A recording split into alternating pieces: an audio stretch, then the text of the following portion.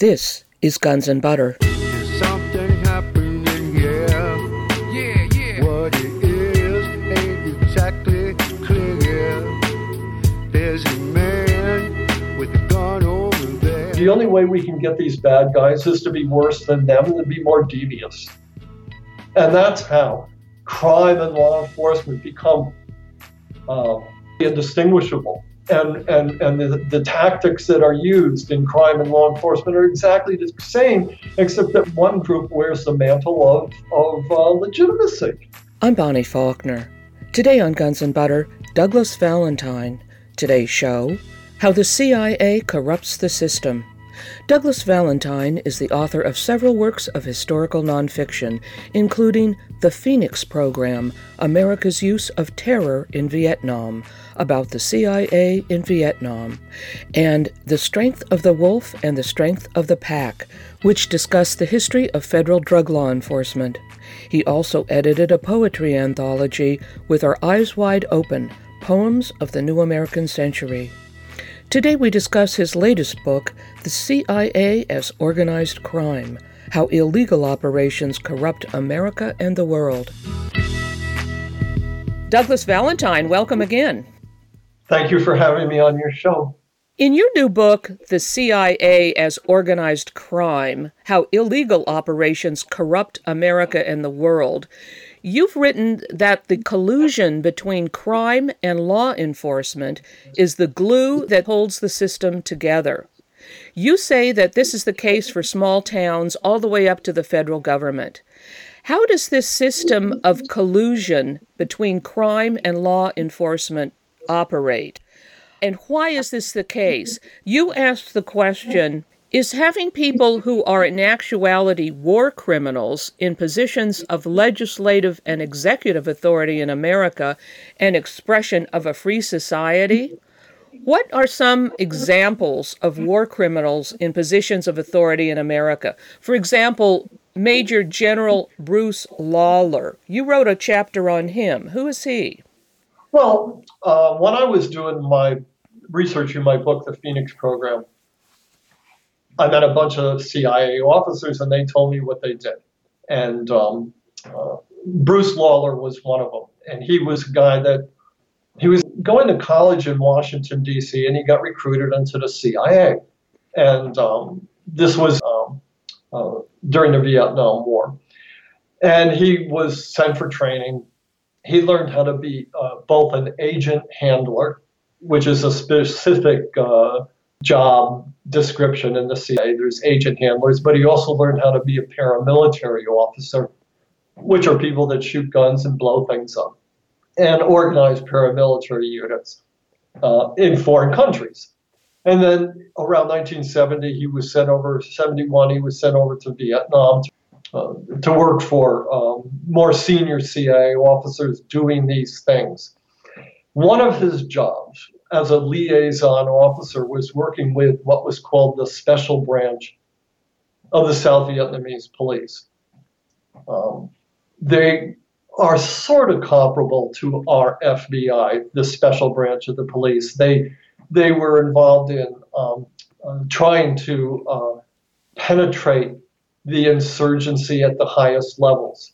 The Viet Cong insurgency had a political apparatus. You could think of them as the Democrats, and the Americans and their allies as the Republicans, and the CIA and its allies in the Special Police and the South Vietnamese Army and its politicians were like Republicans, and they could not tolerate anybody who was a communist. They were after trying to find all the Democrats, all the communists in South Vietnam, and they would penetrate that organization through informants and also secret agents who would become part of it. They weren't really all that interested necessarily in arresting these people, but they were interested in being able to manipulate them, to be able to say, well, we know where your family lives.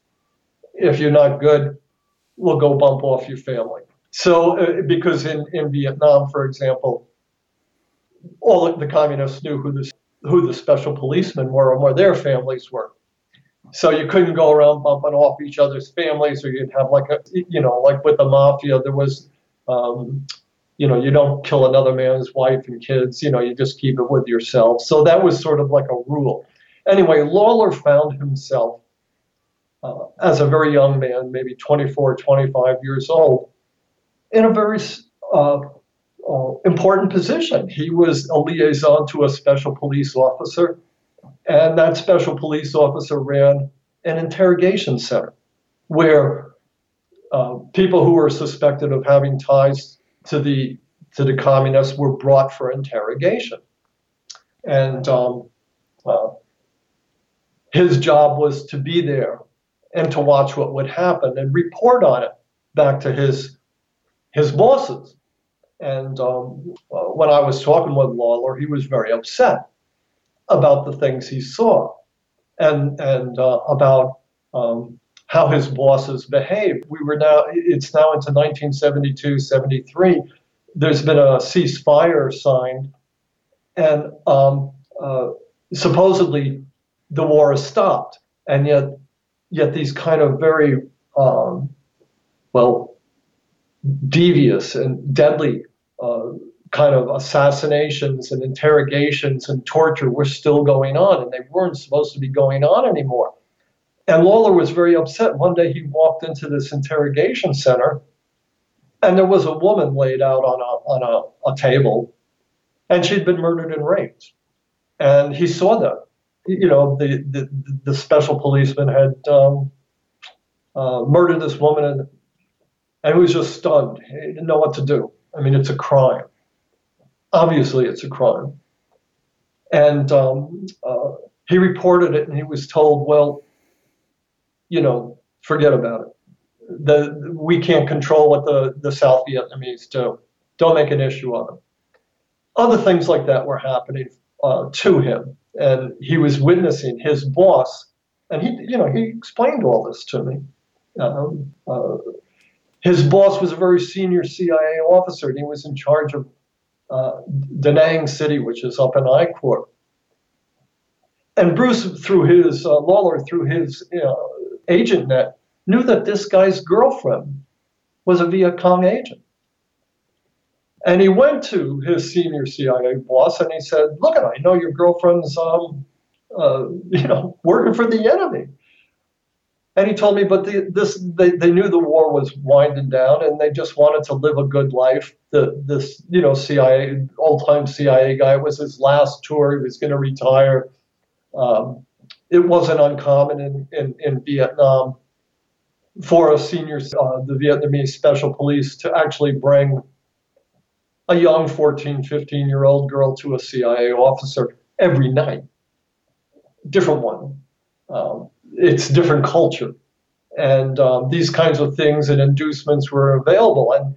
And when you're a CIA officer and you're everything you do is secret, you don't have to put that into a report. And because you're protected and nobody can ever bring you before court in the United States, you can do anything illegal you want and you can get away with it. And all it takes is an old boy network of each of these guys knowing that this is how it works and that, all they have to do is cover for each other and they can get away with it. And they're getting away with it all over the world every day in a million ways. And that's how that old boy system works. But Bruce Lawler was only 24 years old, 25 years old. And he hadn't yet got assimilated into this old boy culture. And he actually went to the security officer in Saigon and reported about the rape and the murder of this woman and about his senior boss being involved in having a girlfriend who was part of the enemy infrastructure. And within a week, Bruce Lawler was sent home. Okay? So the security forces within the CIA, within the FBI, they don't exist to enforce rules or laws. They exist to enforce the old boy network and to allow these guys to get away with this. I mean, and the worst thing that you can do, ask somebody like Snowden or John Kiriakou. Kiriakou ended up spending a couple of years in prison because all he did was mention another CIA officer's name. The one thing you can't do in the CIA is, rat out all the corruption that's going on. It's just like being in the NYPD. You can rip off people left and right all day long. The one thing you can't do is break the code of silence. And that's the same thing that's going on in the CIA. And that's why I said at the beginning of this conversation that if you're successful because you lie, steal, and cheat and murder, well, those become the things that you're going to use in the bureaucracy. And that's exactly what happens. But you can't know about it because these are secret organizations. And they're, supposedly they're secret because they're doing all this good work overthrowing Russia or something, but it's really just to preserve all the prerogatives and the freedoms that they have in the security services themselves or in the police force themselves. And they rationalize it by saying, well, we have to live these lives because we're on the front lines and we get very small paychecks and we have to supplement our incomes somehow. A cop says, well, I can't send my kids to college on the paycheck I get. So if I want to send my kids to college, well, then I got to let the Jamaicans beat up the Colombians and take over the drug trade in my neighborhood, and then because the drug trade is going to go on anyway, so I got to let somebody do it. So, if somebody's going to give me some money, then I can send my kids to college. So all these things go into it. Anyway, at the same time, in order to become part of this old boy network, whether it's in the NYPD or the FBI or the CIA, as happened to Lawler, you have to give up a part of yourself. And Lawler went through all this training, and he really believed in fighting communism. And even though he got sent back home after reporting on all the corruption he saw, and even though they actually kicked him out of the CIA, there was a part of him that always longed to get back in. And a couple of years later, he actually went back down to Washington, D.C. And Lawler's from Vermont. And he went to see William Colby, who was also brought up in Vermont. And Colby tried to get him back into the CIA, and it didn't really work. So he went back into the, he'd been a reserve officer in the military, but he wanted to be part of this. So Colby helped him getting back into the military, and all of a sudden, through the 1990s, he started rising very quickly through the military. And by 1999, he was actually a general heading a special joint coordination force within NATO or something. I can't remember exactly, but he had given up his law practice and become a full-time military officer. He was a general. And when the Department of Homeland Security was created in 2001, Bruce Lawler became its chief of staff. And all of a sudden you have a guy who's still trying to prove, whose personal motivation is to prove that he really is one of the old boys, that he's sorry that he ratted out all his bosses back there in Vietnam. Please give me a chance and I'll show you guys that I'm really one of you. Now he gets appointed chief of staff of the Department of Homeland Security when it's created. And all sorts of people were complaining about because they didn't understand what he was doing, and they couldn't understand why he was doing certain things. And I wrote him a letter. It was actually an open letter, which was published in Counterpunch about a week after he got appointed to this position. And I said, hey, Bruce, are you still working for the CIA? I mean, are you a CIA plant in the Department of Homeland Security? Are you actually working for them? And are you, helping to organize this new organization in a way that makes it possible for the CIA to infiltrate them and to place people that it wants in positions of power there? And of course, that was, again, I didn't come up through the Columbia School of Journalism.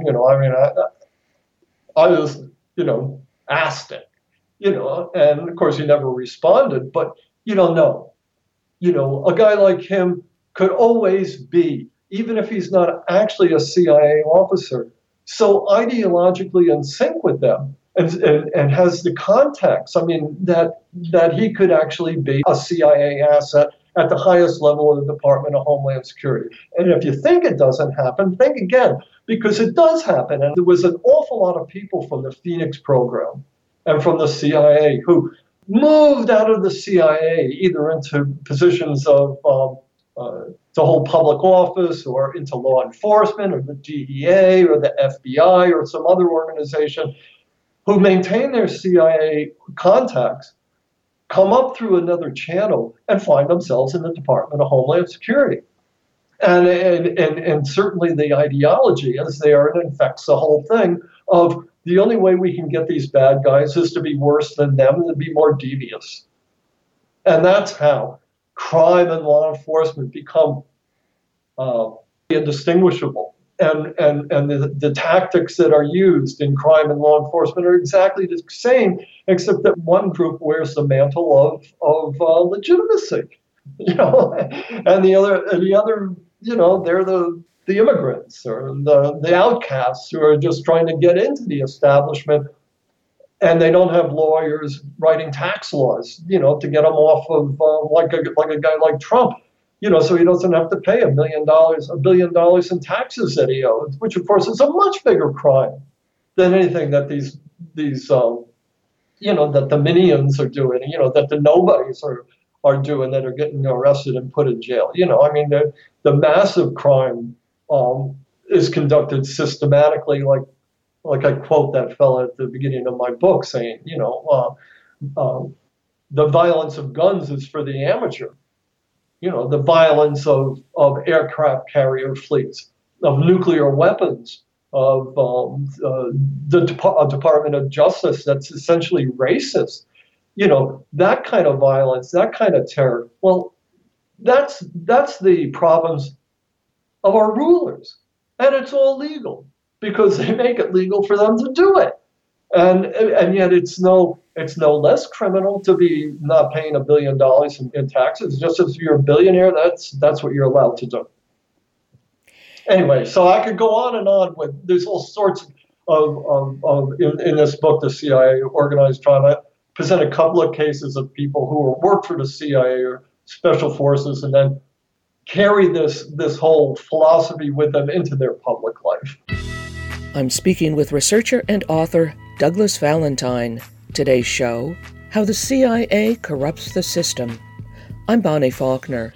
This is Guns and Butter. You also comment in your book that you observe that the personality traits of criminals and those who go into law enforcement or the CIA or whatever, that they have very similar personality traits. Oh, absolutely. And, I interviewed a man named Nelson Brickham, who was the guy who created the Phoenix program. I think I might have told you about him in our previous interview. And Brickham was, so some of these people are funny, and they were very forthcoming with me because they thought, because William Colby sent me, that it was okay to tell me everything. And Brickham said it was his feeling, based on 20 years of experience, that the average CIA officer was just a frustrated mercenary, a guy who, if he wasn't educated, hadn't gone to Harvard or Yale or Columbia, and hadn't joined the CIA, would have been a mercenary. This is CIA officers telling me this. And he wasn't the only one. When you meet these guys, whether they're in the DEA, a DEA guy who goes undercover into the Medellin cartel, you can't fake it. You can't join a drug trafficking organization and fake it. You've got to have in you the larceny. You got to have the psychopathology. You got to be a bit of a sociopath. And it's the same thing with the CIA. I have some of those traits myself, I confess. And that's one of the reasons these guys liked me. I could walk into a room with them, in a bar and have a couple of drinks, and we could look at each other and say, let's cause some trouble, let's see what we can get away with. If I wasn't that way, if I had been a good guy, they never would have trusted me and talked to me. You got to be somewhat felonious in order for them to even begin to trust you. You can't ride with a cop in a patrol car if he thinks you're going to rat him out. You're out the door. So anyway, Brickham said this to me, and it was my experience, having known all these guys, federal narcotic agents, cops, CIA officers, that it's absolutely true. And there is no really difference between a CIA officer who can go and wipe out a family or send somebody to go wipe out a family because it's what the CIA calls psychological warfare. And it's going to suppress the bad guys. They know that we're going to go get your family and we're going to wipe them out. And they think it's funny. We can do this and we can get away with it. And that's the mentality that these people exhibit. And they can't rat it out, and they ideologically they become so indoctrinated that they think that when they commit crimes, it's okay. They think they're above the law. What is the relationship between the Drug Enforcement Administration, that is the DEA, and the CIA? Is it as simple, at least at one point, as the DEA fighting drug trafficking and the CIA promoting it? It's a long history that evolves to some extent. Okay. Nowadays, the DEA is basically an adjunct overseas of the CIA. And of course, Afghanistan is the showcase example. The Taliban, when it took power in 1999 or 2000, first thing it did was it outlawed opium production. And the amount of opium coming out of Afghanistan decreased. After the CIA took over in 2002, opium production in Afghanistan skyrocketed. And it has become, since the CIA took over in Afghanistan and the military started occupying that country, for the last 15 years, Afghanistan has provided like 90% of the heroin to the United States. You can believe the published reports that the DEA puts out, and it says, well, it's the Taliban did it. But it's like, your dog pees on your rug, and then you come in and he says, well, the Russians did it. You can believe your eyes, or you can believe what they're reporting to you. But it's, in a country like Afghanistan, the DEA serves a function of making sure that the warlords on the CIA's payroll are able to deal narcotics. If somebody in the Taliban tries to deal narcotics, then the DEA descends on them.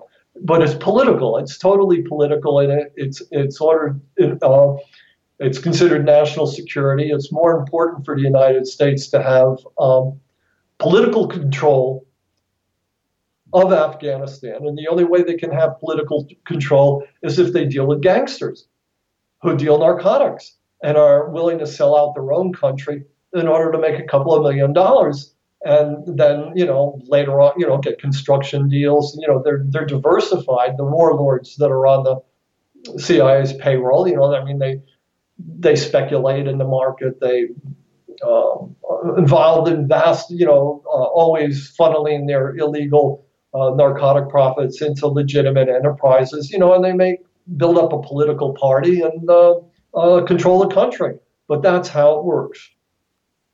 And it worked that way in I should say, South Vietnam used to be the absolute example of this. And I discovered this while investigating the Phoenix program. For example, I was talking once with this guy named Robert Slater, and he ran the interrogation program in South Vietnam with the special police that I mentioned earlier. The CIA paid to have an interrogation center built in each of the 44 provinces in South Vietnam. And it was this guy Slater's job, and he had a team of Americans he worked with, to train the South Vietnamese special policemen who staffed these interrogation centers. And he would inspect them, and he would ride around with a team of special branch officers, and they would go to this province or that province, and they would, inspect these interrogation centers and make sure everybody was writing reports properly and manning the outposts properly, all the different things. It was a bureaucracy. I remember Slater telling me that the team that he traveled around the country with, they all smoked opium on the Air America planes when they were flying around. The Vietnamese did not think about opium the way we think about opium.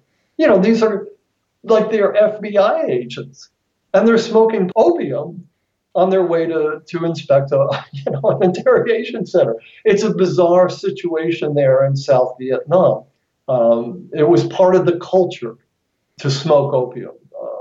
They didn't have a lot of pharmacies, didn't have a lot of doctors. Rural people would smoke opium, to reduce pain, for certain, as medicine. The whole society was permeated it.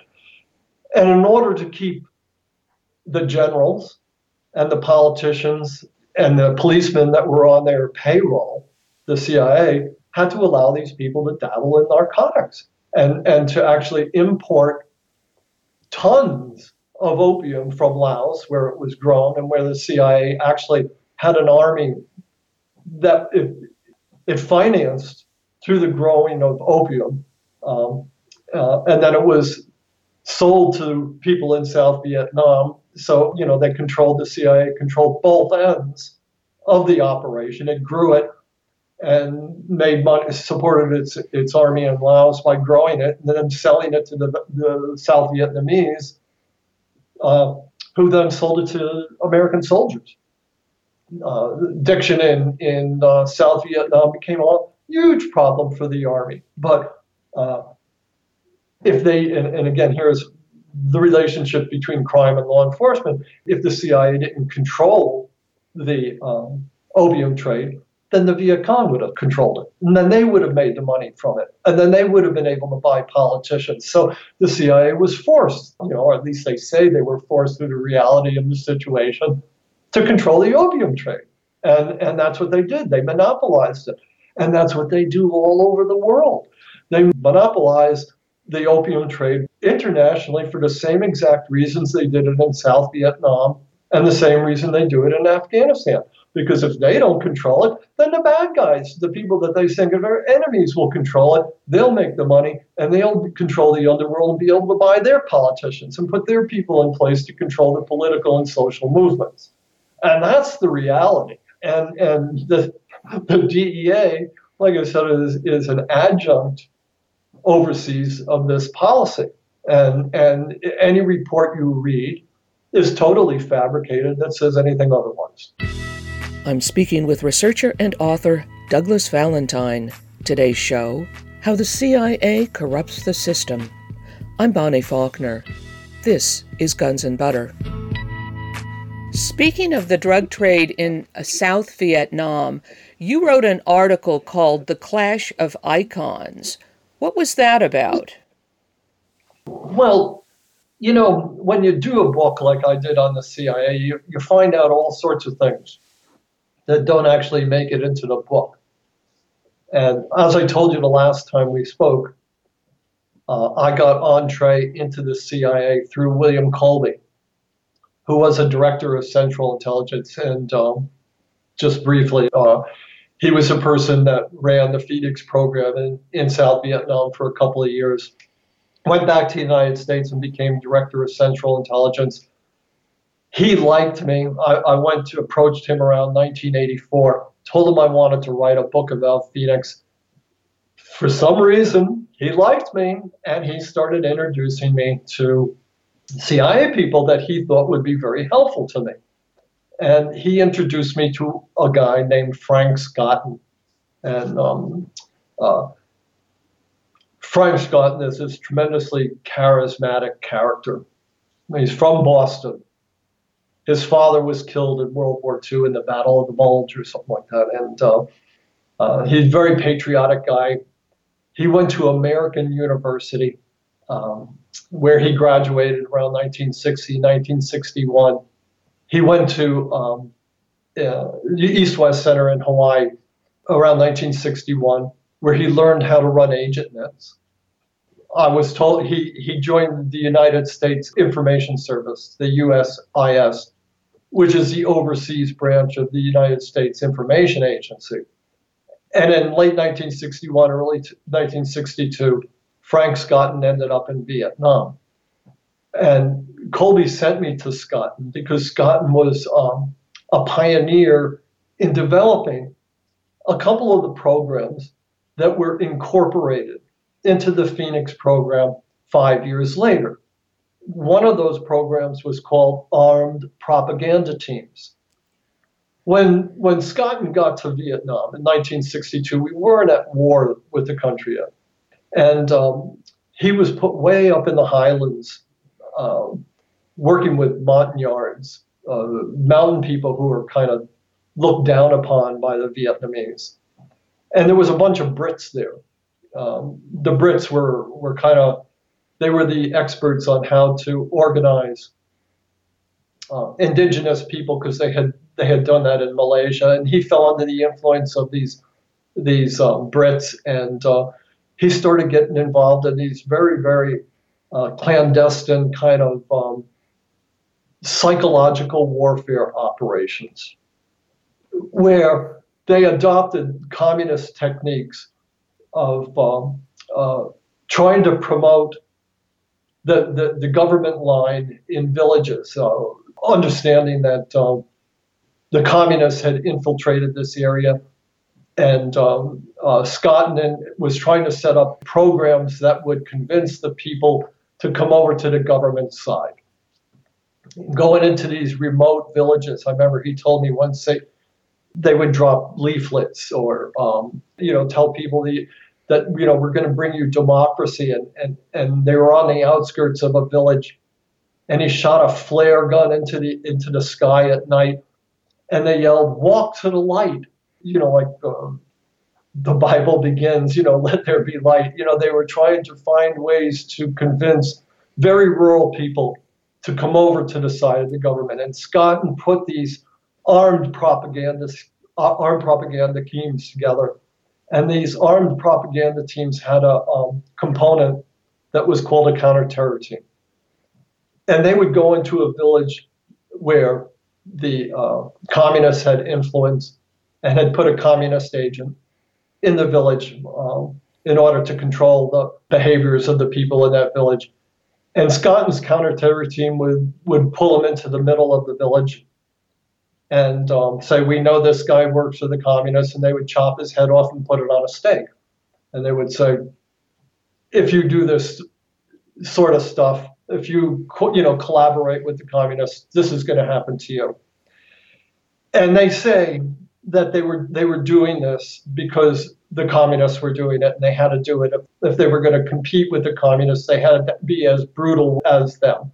This counterterror facet of Scotton's armed propaganda teams became one of the two foundation stones of the Phoenix program. This counterterror, being able to go into enemy villages with small units and commit atrocities. That was one of the two foundation stones, the other being the interrogation centers that I was just telling you about. Anyway, so Scotton was widely known within the CIA and the intelligence community in South Vietnam for having devised these programs. In 1965, a young Marine Corps captain named Dan Ellsberg was sent to Vietnam. And Ellsberg was sent to work with a guy named General Lansdale, who was in charge of what was called the Revolutionary Development Program in Vietnam at that time. the Revolutionary Development Program had incorporated Scotton's armed propaganda teams as its centerpiece and its counterterrorism function, and was expanding it just like with the interrogation centers. It started out in a little village here and a district there, and they were making it national in 1965. And the Pentagon sent Daniel Ellsberg out to work with Lansdale and Scotton and to observe and report on how this Revolutionary Development Program was playing out. And Dan Ellsberg lived with Frank Scotton for a year, and they were best friends. Anyway, Colby sent me to interview Scotton, And I was talking with Scotton about all these programs that he put together and which I wrote about extensively. And out of the blue, he said, "Oh, and by the way, I lived with Dan Ellsberg for a year." I said, "You mean Dan Ellsberg of the Pentagon Papers?" He said, "Oh, yeah. Dan was one of us. All these things that we did, all these kind of like really clandestine operations where you go out and you put on black pajamas like the Viet Cong, and you go into a village and you hunt down the enemy cadres. Well, Dan went along with us. He did all that stuff with us. And not only that, he said Dan was quite the ladies' man. And he told me a story, which I should say was corroborated by a couple of other people. I mean, Scotton wasn't the only one I was talking to. Talking with another guy, Lou Conine. I don't want to be redundant, but these stories were all corroborated by a lot of people. Dan was quite what they called that day a swordsman. And like I told you earlier, just like opium is considered different in South Vietnam, it was a different culture. Well, relations between men and women were also more liberal. Just like I said, it was the South Vietnamese would bring young women to high-ranking CIA officers. There was it just isn't like it is here. There were not a lot. The rules were a lot looser. And anyway, Dan was having a field day, and one of the women that Dan Ellsberg got involved with was a young woman named Germaine, and Germaine was 1/4 French and 3/4 Vietnamese. She was connected with a whole group of French Corsicans, some of whom had been trafficking in opium in South Vietnam and Laos for many years. And Dan started a relationship with this young woman, Germaine, even though he knew that she was the girlfriend of a Corsican drug trafficker named Michel Seguin. And this is in, I think, the summer of 1965. Scotton was telling me the story, and he said, well, it almost blew up the entire underworld, this relationship. And this guy, Michel Seguin, let it be known that he was going to kill Dan. And he said, the stories about how it actually unfolded are slightly different, but they're all basically the same thing. Michel Seguin sent an assassin to kill Dan Ellsberg because he was romancing his girlfriend. And Scotton and Lou Conine, Conine, who had been in the CIA for 20 years at that point, 15, 20 years, actually had to go to the Corsican underworld and tell him to back off and not kill Dan, or else there would be a gang war in Saigon between the CIA and the Corsicans. Okay, so it's a fabulously interesting story, and I asked Dan Ellsberg about it, and he said, well, he had a slightly different version of it. He said that this guy Seguin actually came to the villa where he lived with Scotton and put a gun to his head. He said, stay away from my girlfriend, I'll kill you. And then I asked Dan Ellsberg, well, were the Corsicans dealing drugs? Was the CIA involved in that aspect of the underworld? And he flatly denied it. He said that his boss, Ed Lansdale, General Ed Lansdale, who he really admired, and he considered mentor. Lansdale had been in the Philippines in the early 1950s, and he had put down the communist insurrection there. And then in '54, he was sent to South Vietnam to do the same thing. And he's Lansdale, the guy that put ZM in power. Lansdale was there until 1958, and Lou Coneen was with Lansdale that whole time. Coneen came back to South Vietnam around 61 or 62. Coneen was the guy who was the liaison between the CIA and the generals that assassinated ZM in 1963. Coneen was still there in 65 when Lansdale came back. So you had Lansdale, Coneen, Scotton, and Ellsberg all working together.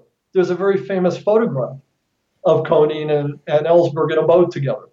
But when it comes to the CIA and drugs, Dan says, no, there was no relationship, whereas Coneen told Al McCoy, who wrote a very famous book called The Politics of Heroin in Southeast Asia, that in 1965, the CIA actually made a deal with the Corsicans that not to interfere in their drug running as long as the Corsicans served as informants for the CIA.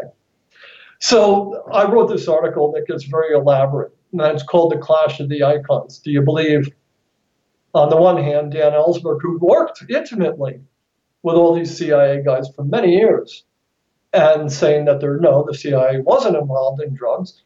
Or do you believe Al McCoy, who spent many years researching the subject and shows beyond any doubt that the CIA was controlling the whole business?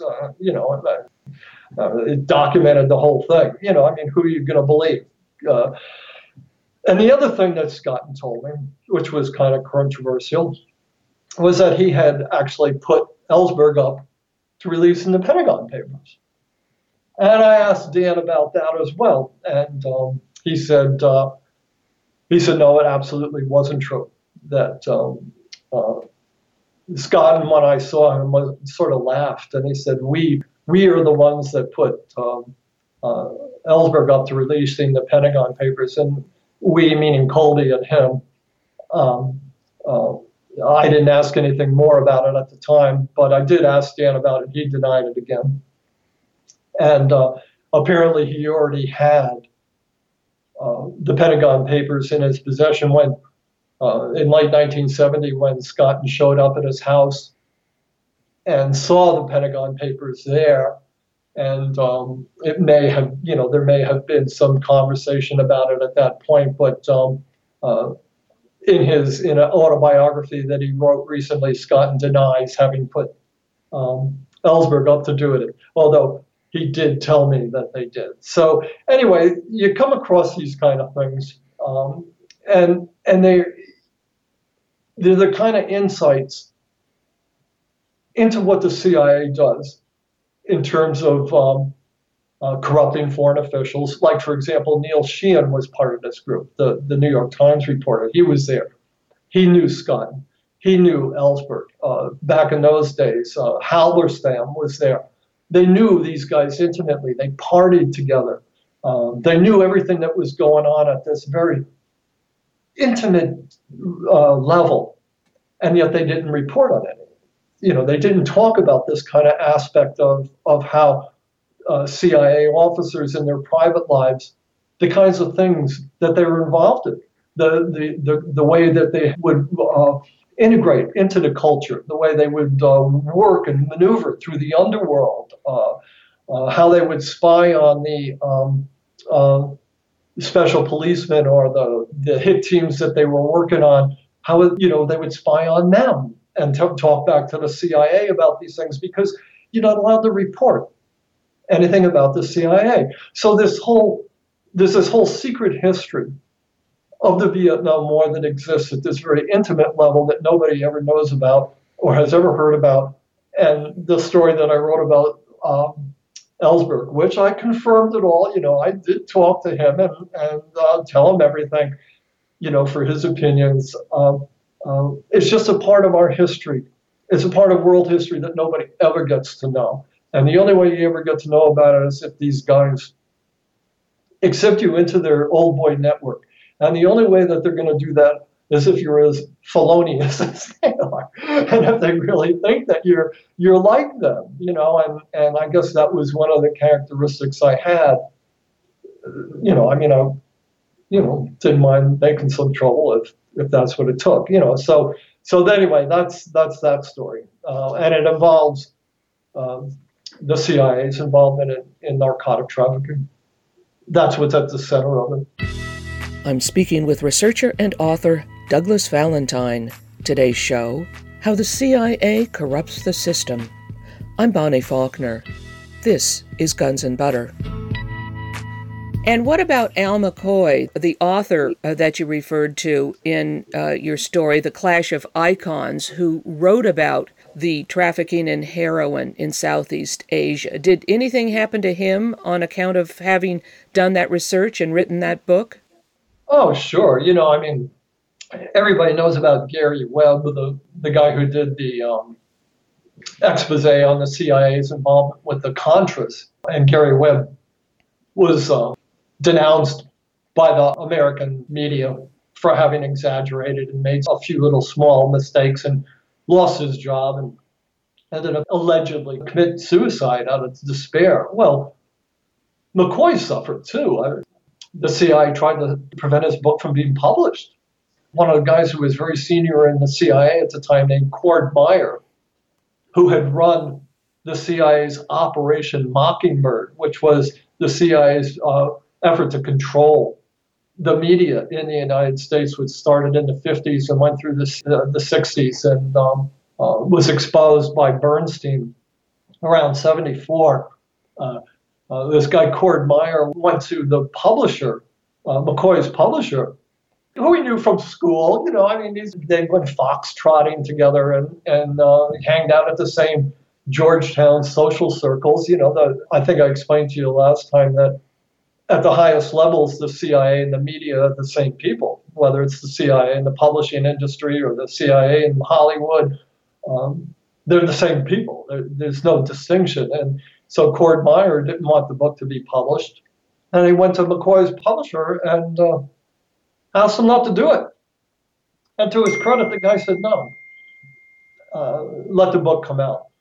But McCoy was so hounded, and a lot of the CIA officers that he interviewed changed their stories and said, no, I didn't say that. You know, I would never say that. And McCoy ended up having to leave in the United States and went and lived in Australia for 10 years. Thought he'd never get another book published here. You know, I mean, if you reveal the CIA's secrets, especially about its biggest, darkest secret, which is his control of international drug trafficking, you're going to pay a price. And basically, the first price is that nobody will ever publish you again in the United States. It's hard.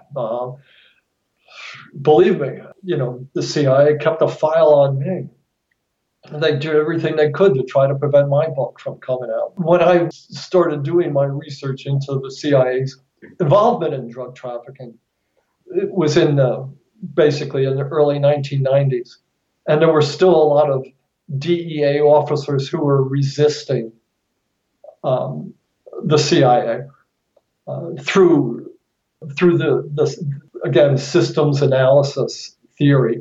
The CIA has been able to take over that by placing people who sympathize with it or who are actually CIA officers into the DEA. Over a period of 25, 30 years, they were actually able to take over the DEA senior management. They were able to take over its intelligence and foreign operations. They infiltrated the DEA. I talk about that in my books, how they did it through, you know, manipulating Congress and having the right political people put in. There's just a million ways, and they use them all. But in 1994, just to give you an example, I got an interview with the guy who was the acting administrator of the DEA at that time, a guy named Steve Green. And he didn't want to do the interview. But his public affairs chief, a guy named Bill Rusamenti, set up the interview for me. And it's kind of funny because I took a plane down that morning. I got a train. It was snowing. I had 2 suitcases with me. I was wearing this big London fog raincoat. And I took a train to Pentagon City, and I walked into the DEA business building carrying 2 suitcases and wearing this trench coat. Obviously, this was before 9/11. And nobody batted an eye, you know. I mean, I went to the front desk and I'm here to see Rusumeni, and he called up, and Rusumeni came down in the elevator, and I got into the elevator with my bags and my coat, and we went up to the executive suite where this guy Steve Green had his office, and Rusumeni sat me down, got me a cup of coffee, and he said, "I'm going to tell you something, and if you ever tell anybody, I'll deny it." He said, "But yesterday the CIA called up, and they told us not to go through with this interview with you. They said, the CIA said to us, Valentine's trying to get at us through you. Don't talk to him." Now, in a free society, this sort of thing wouldn't happen, you know, but it's an old boy network, and they were following me around, and they were surveilling me, and they knew everybody I was going to see, and they were always trying to get people not to talk to me, which of course is an infringement on my First Amendment rights. But anybody who gets into the investigating the CIA should understand from the beginning you don't have any right. You know, and I understood that, and I was just willing to try to finesse my way through it. And Rusumeni said, so what do you have to say about that? I said, "Well, Bill, I'm writing a book about the DEA, but if I find out that the CIA was involved in any way, or if they were interfering in your operations, I'm going to write about that." And he said, "Great, that's exactly what I wanted to hear." Nowadays, that doesn't work anymore. There is no more. There are no more Bill Rusumentis in the DEA. There are no more people who are resisting the CIA and this absolutely total corruption of the entire bureaucratic system within the United States. It doesn't exist anymore. I absolutely loathe Donald Trump, but he is expressing, with his recent battle with the CIA, the fact that there is this old boys club that has been completely corrupted within, that is managing the system. And when he says the system's rigged, he's right.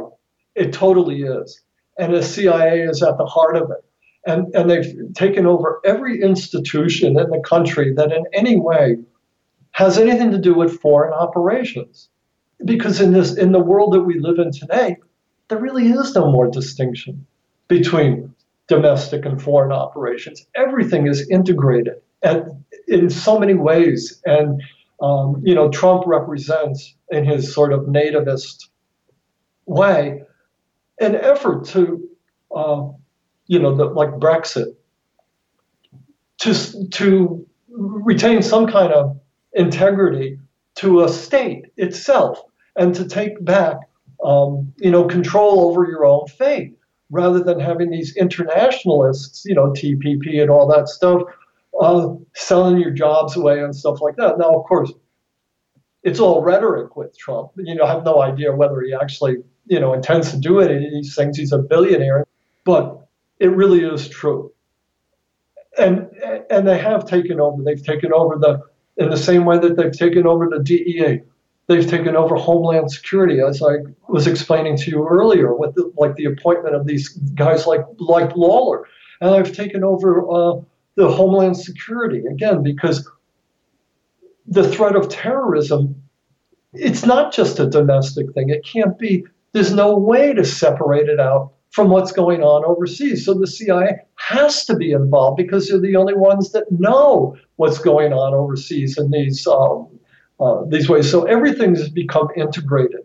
And the only people that really have all the knowledge about what's going on overseas and are able to control it and have been putting in the systems of control for the last 75 years is the CIA. And that cabal of good old boys that have really, really just taken over the security services, and they use it like a mafia. to fatten themselves and their sponsors, and many of whom are in the arms industry and have nothing to gain by peace around the world and having peaceful relations with China or Russia or any other country. They make their money through conflict, and the CIA is the tool that provokes the conflicts all around the world. And that's why it's clandestine, is because it's serving this function. And the United States at this point in its history has become totally dependent on that system of provoking conflicts and having conflict that is totally irrational and unnecessary, other than serving these people who control this system. Douglas Valentine, thank you very much. Okay, you're welcome. Something happening, yeah. What it is ain't exactly clear. There's a man with a gun over there. I've been speaking with Douglas Valentine. Today's show has been How the CIA Corrupts the System. Douglas Valentine is the author of several works of historical nonfiction, including The Phoenix Program, America's Use of Terror in Vietnam, about the CIA in Vietnam, and The Strength of the Wolf and the Strength of the Pack, which discuss the history of federal drug law enforcement. He also edited a poetry anthology, With Our Eyes Wide Open, Poems of the New American Century. His latest book is The CIA as Organized Crime, How Illegal Operations Corrupt America and the World, available at claritypress.com. Visit his website at douglasvalentine.com. That's douglasvalentine.com. Guns and Butter is produced by Bonnie Faulkner, Yarrow Mako, and Tony Rango. Visit us at gunsandbutter.org to listen to past programs, comment on shows, or join our email list to receive our newsletter that includes recent shows and updates. Email us at faulkner@gunsandbutter.org. Follow us on Twitter at G&B Radio. Hey yo, these are some serious times that we living in, G. And a new world order is about to begin. You know what I'm saying? Now the question is, are you ready for the real revolution, which is the evolution of the mind? If you seek, then you shall find that we all come from the divine. You dig what I'm saying? Now if you take heed to the words of wisdom that are written on the walls of life, then universally we will stand, and divided we will fall, because love conquers all. You understand what I'm saying? This is a call to all you sleeping souls. Wake up and take control of your own cipher, and be on the lookout for the spirit snipers trying to steal your light. You know what I'm saying? Look within inside yourself for peace. Give thanks, live life, and release. You dig me?